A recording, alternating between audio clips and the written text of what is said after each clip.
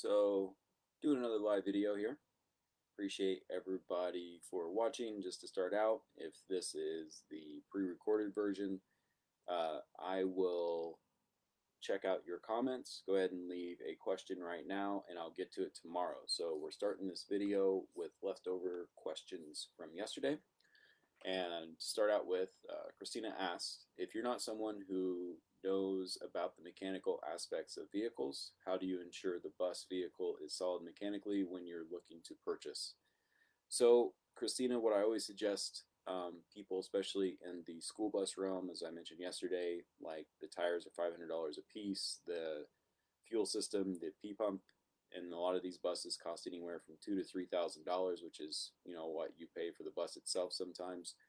I highly suggest paying a mechanic. It's $100, $200. It's just a small little investment, if you will, into your future so you don't get a dud. I would highly suggest hiring a mechanic to come out and take a look at it. You can check out, you can go to Google and just look up mechanic shops, find a mechanic shop with 4.5 stars up, call and see if they do any type of mobile services to where they can go check it out, or see if the seller can actually go drop it off at the shop and see if they can do a routine check. You might have to pay for that yourself. The seller might pay for it, or the mechanic might be, able to work with you. If it does need some work done, you can, sometimes negotiate down the price from there. So I highly suggest you get a mechanic to check it out. I mean, with buses, I know a decent amount of buses, but still, if I was to buy a bigger bus like this, a diesel, I would have a mechanic go check it out before I purchased it, just because it is a big investment. And the tricky part is a lot of times if you get a rig and you start investing in the interior build, then you already have that money already sunk in. So if there is mechanical issues that keep popping up, you're going to keep investing into something that could be a dud from the beginning. So it's way better to get that checked out mechanically first. Appreciate everybody's for I appreciate everybody that's watching. If you do have any questions, leave it in the comments down below. Right now, I am just going over the comments from people that left last time. Paula asks, I love your bus. Thank you very much, Paula. I'm assuming your mail is all electronic, Wi-Fi. So I have a business address in Tennessee, and I'm in and out of Tennessee all the time, so I'll just go pick up that big stack and take care of things as I need it, but a lot of the other stuff is electronic. Wi-Fi, the bus has a PepWave system where I'm able to insert a cell SIM card into the device itself, and I have a booster, and it transmits a Wi-Fi signal within my bus. And I also have a Verizon Jetpack that I use as well as a backup. If I need to go into town, I can bring that with me. And then my cell phone has, I think it's 35 gigs per month. And I don't upload or download on my phone because, say, the Jetpack doesn't work or I leave it in the bus or whatever. I will use my phone, but I'm just very sparing with the data I have on there because I run out every month. So that's how I do that. My Uncle Kurt. How is having Uncle Kurt as an uncle? He's ready to go mushrooming. So for those who don't know, morel mushrooms grow in Indiana, and we go mushrooming, and I'm actually planning on being back in Indiana for that because I want to go every single year because it's one of the, it's like a Easter egg hunt for adults, and morel mushrooms are some of the best I've ever had in my life. It is so good. Going through the questions here. Leslie, retired, age 60, military kids, okay with learning curves, traveling with 2 pups. What would you suggest for going tiny? Leslie, that is a very good question. I see a lot of retirement age people going into the Class C and small Class A route, being that you don't have to build it out. You can typically get it, well, before the pandemic, you can get a used RV for a decent price. And, you can have a slide out with that, which creates a lot of extra room. And then you can get on Facebook groups. Pre-pandemic, there were gatherings like RTR out in Quartzsite, Arizona, where you could meet more people, kind of in the same situation as you, and you kind of build tribes and you travel together from there. I see that a lot, actually. But again, I have no personal experience with that, but the people that I have met, a lot of them will get the Class C or Class A RVs, 6 or 8 years old, and then they basically customize them to their needs from there. Class A, Class C, it's perfect size for two kids or two dogs, and yeah, hopefully that helps. I would definitely join some Facebook groups, um, full time RV living. Get some feedback. Ask if there's any retirement age people on there that are looking to do it, and that is if you're looking to go full time on the road. If you are looking for more of a stationary place, I would suggest calling different builders and see what they have on their website for single level tiny homes, because as you get retirement age, you don't want to be climbing up and down a loft every day. And there's starting to become more and more single level options out there for people that are interested. So hopefully that helps. Going through the questions here. Tina Williams, will you give us a tour of your rig? So I have a tour of my rig. It's actually in the comments. And I'll be doing another one here pretty soon once I line up with one of my videographers. It's hard for me to film the tour myself just with the camera angles and everything. But I do have a quick one that Wes helped me with Transcend Existence. And yeah, it's a full rundown, but we'll go more in depth once I get a videographer out here. Becca, I'm in the process of building a 200-foot tiny house. I have 2 lofts, and I'm thinking of what kind of water to put in right now and looking at a bookcase ladder because everything else seems to be that way. I have 2 lofts thinking. I'm not quite sure what you're asking, what kind of water. I mean, if you're asking about drinking water, I mean, I have 2 100-gallon water tanks in my bus, and I use my Berkey to filter water, if that's what you mean. Berkeys are fantastic. I absolutely love my Berkey. It's aesthetically matches my bus, and I could use lake or river water if need be. Um, Going on to the next question. Hopefully that helped, and if that didn't answer, just write in the comments if you're watching this now or the recorded version, and get more clarity on that.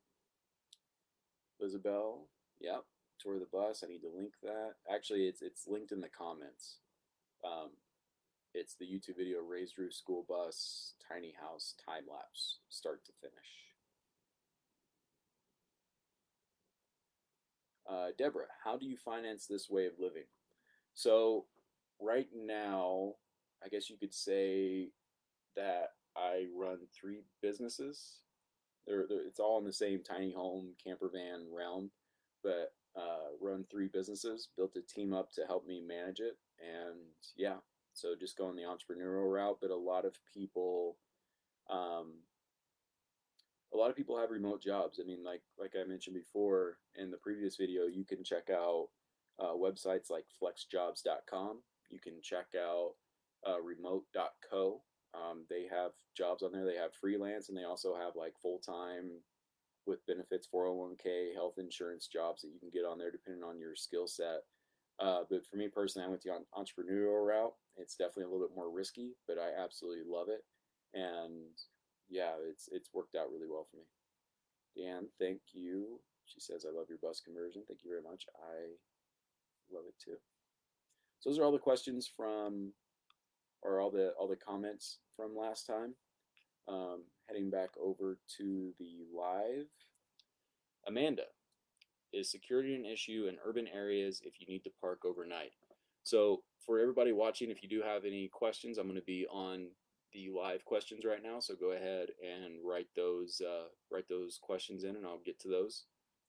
But for Amanda's question, is security an issue in urban areas? So I haven't done as much urban camping now in my school bus than I did in the early days. And in the early days, I would mostly do urban camping because I really didn't know about public land. Like the rigs I had before were not necessarily set up to go out into the country and stay for a while. Like I was basically just bouncing around nonstop, seeing the sights. So I never had any issues. The only time I ever had anybody mess with me was actually a cop, like multiple cops actually. One time I was parked in Astoria, California. This was back in 2012 or 13, somewhere around that area. And They had a little bit of a drug problem in that area, so I think they're a little bit more stringent on transient people going through the area. And I was one of those included. Um, so basically, it was to the point like so in the camper van, it had a bed in the back. It was a Class B. It was Zeppelin one. And what I would do is leave the blinds open a little bit, and then I would close the blinds around the bed area, and then that way he could shine his light in there and see the bed, but I was all covered up, so he couldn't really see me. It just kind of looked like blankets everywhere. And it got to the point where he was like hitting my windows with his flashlight so hard I thought he was going to break the windows. He was like shaking the van trying to get me to get up. But if I didn't move, if I didn't show I was in there, he couldn't do anything about it. Like that van could have been parked there and I was staying with a friend or whatever. So I just stayed still and he was there for a good half an hour at least, like trying to get me to move out of the van. Uh, Other than that, I've never had any issues. I mean, there's a lot of tips and tricks. Like for example, I would um, let's say I it's nighttime and I'm getting ready to urban camp in a city. I would go to a gas station. I would brush my teeth. I would change into my pajamas. I'd get everything ready in the van to go to sleep. And then I would get on Google Maps and just scout out an area, a neighborhood, like a nicer looking neighborhood. And this would be like 10 or 11 at night. And then I would go to the spot. All the lights are off. I would turn the engine off and just immediately go to bed because I was already ready to go to bed. I already got everything set up and ready to go. And then I would not move at all. And then I'd wake up early and only then would I open the blinds and kind of hang out around the van because if they called the cops then or if somebody wanted to do anything, I mean it's already morning, and then I would wave to the neighbors and then be on my way. So I've really never had any issues with urban camping, and I'm not saying that it's not out there. Maybe I've just gotten lucky, but I did that for 2 or 3 years without any incidents, other than cops knocking on the window. You know, uh, and it's really not a big deal at all. Hey, Cody, thanks for stopping by, bud. Uh, yeah, so if anybody has any other questions on tiny home living, whether it be making an income, whether it be places to park, whether it be community, or how just anything, be sure to write that over in the comments. The thing I'm doing today is we are building a 5 window school bus. We are cutting it in half and raising the roof, and we are hoping to get um, the sheet metal put on the side and frame out some windows. Possibly, we're putting an elevator bed in the back, and then we're going to do a 4x4 conversion on this rig, and it's kind of a showpiece. We're working with different companies. We're working with Battleborn for the solar kit.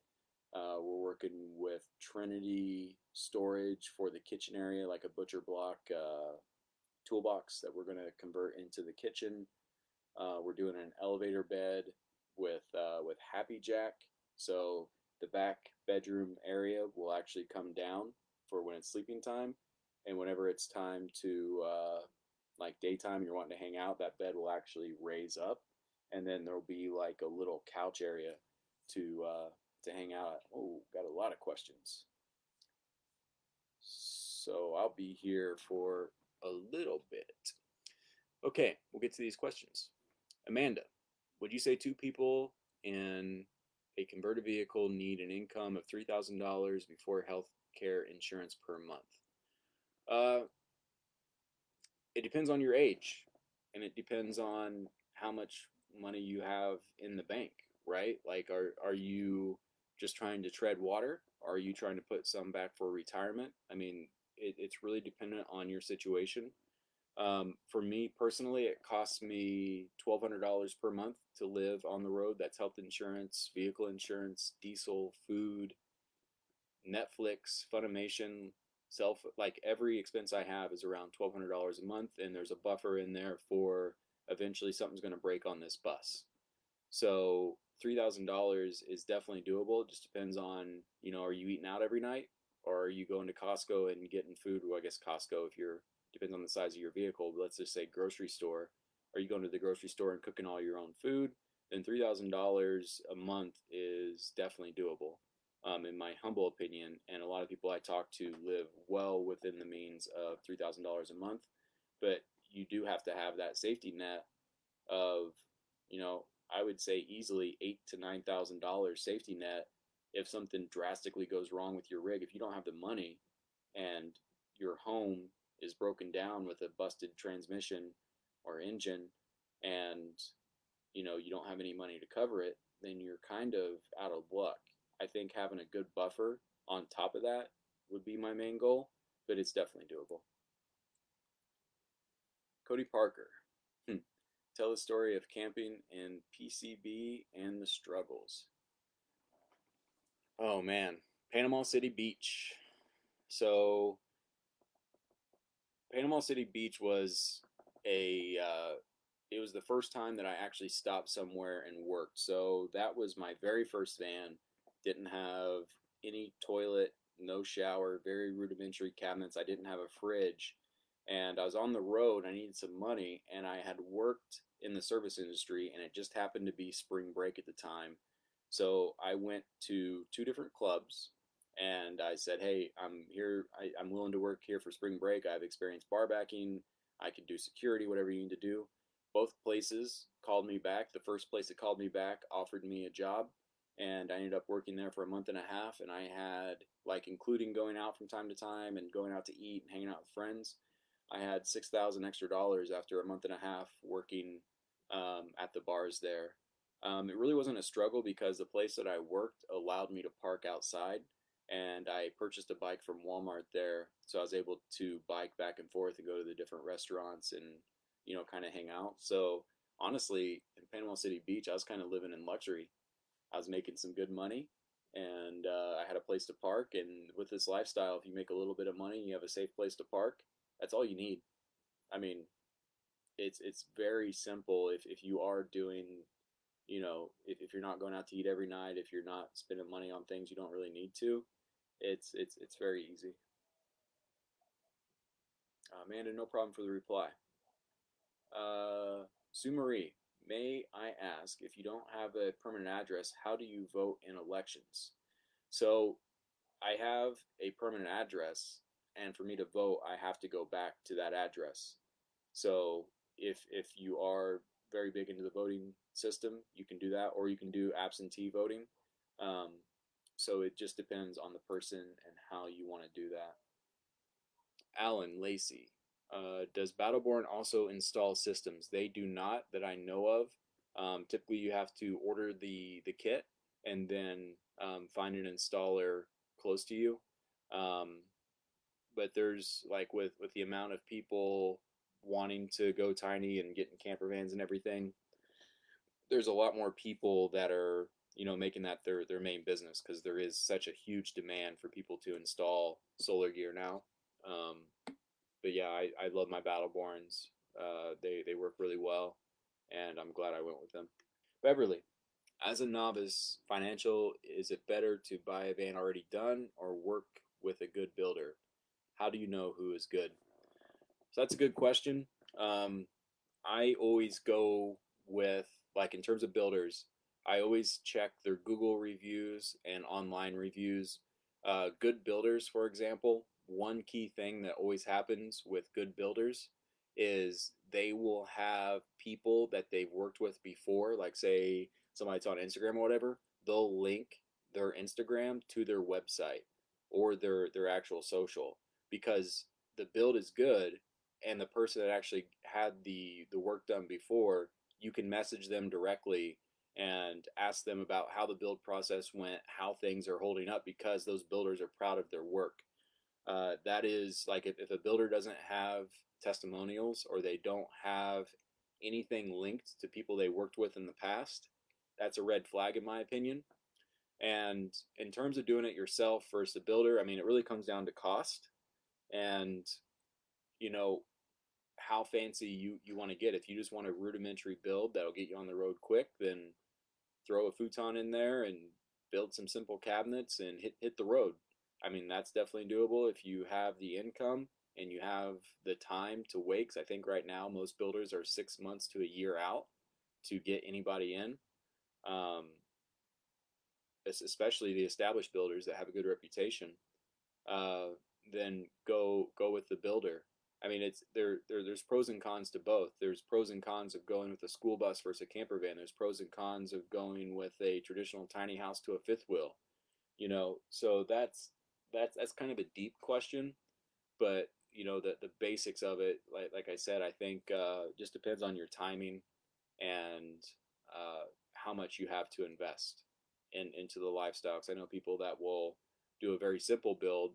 They'll figure out if the road is good for them, the nomadic lifestyle is good for them, and then they will, you know, sell that initial rig and then invest in one that's custom built, because they might realize they need a bigger shower, or they might realize they actually need a full XL versus a queen. They're able to test the waters, if you will, with their first rudimentary build, figure out if this lifestyle is for them, and then they can continue on to something else. So Beverly, it really depends, but I always suggest people, go to outdoorsy.com.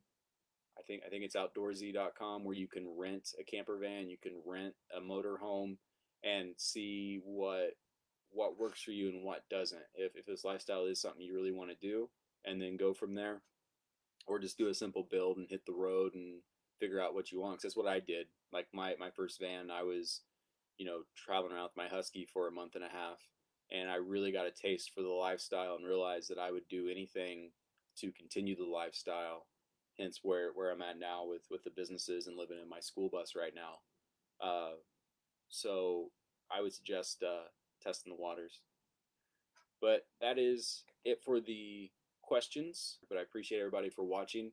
If you do have any additional questions, if you're watching the playback of this, be sure to leave it in the comments, and I will get to it tomorrow morning. Got a little bit of a later start today. Had to do some laundry and some other work. So it'll be around 9:30, 10 a.m. Central Standard Time. And once again, thanks for watching.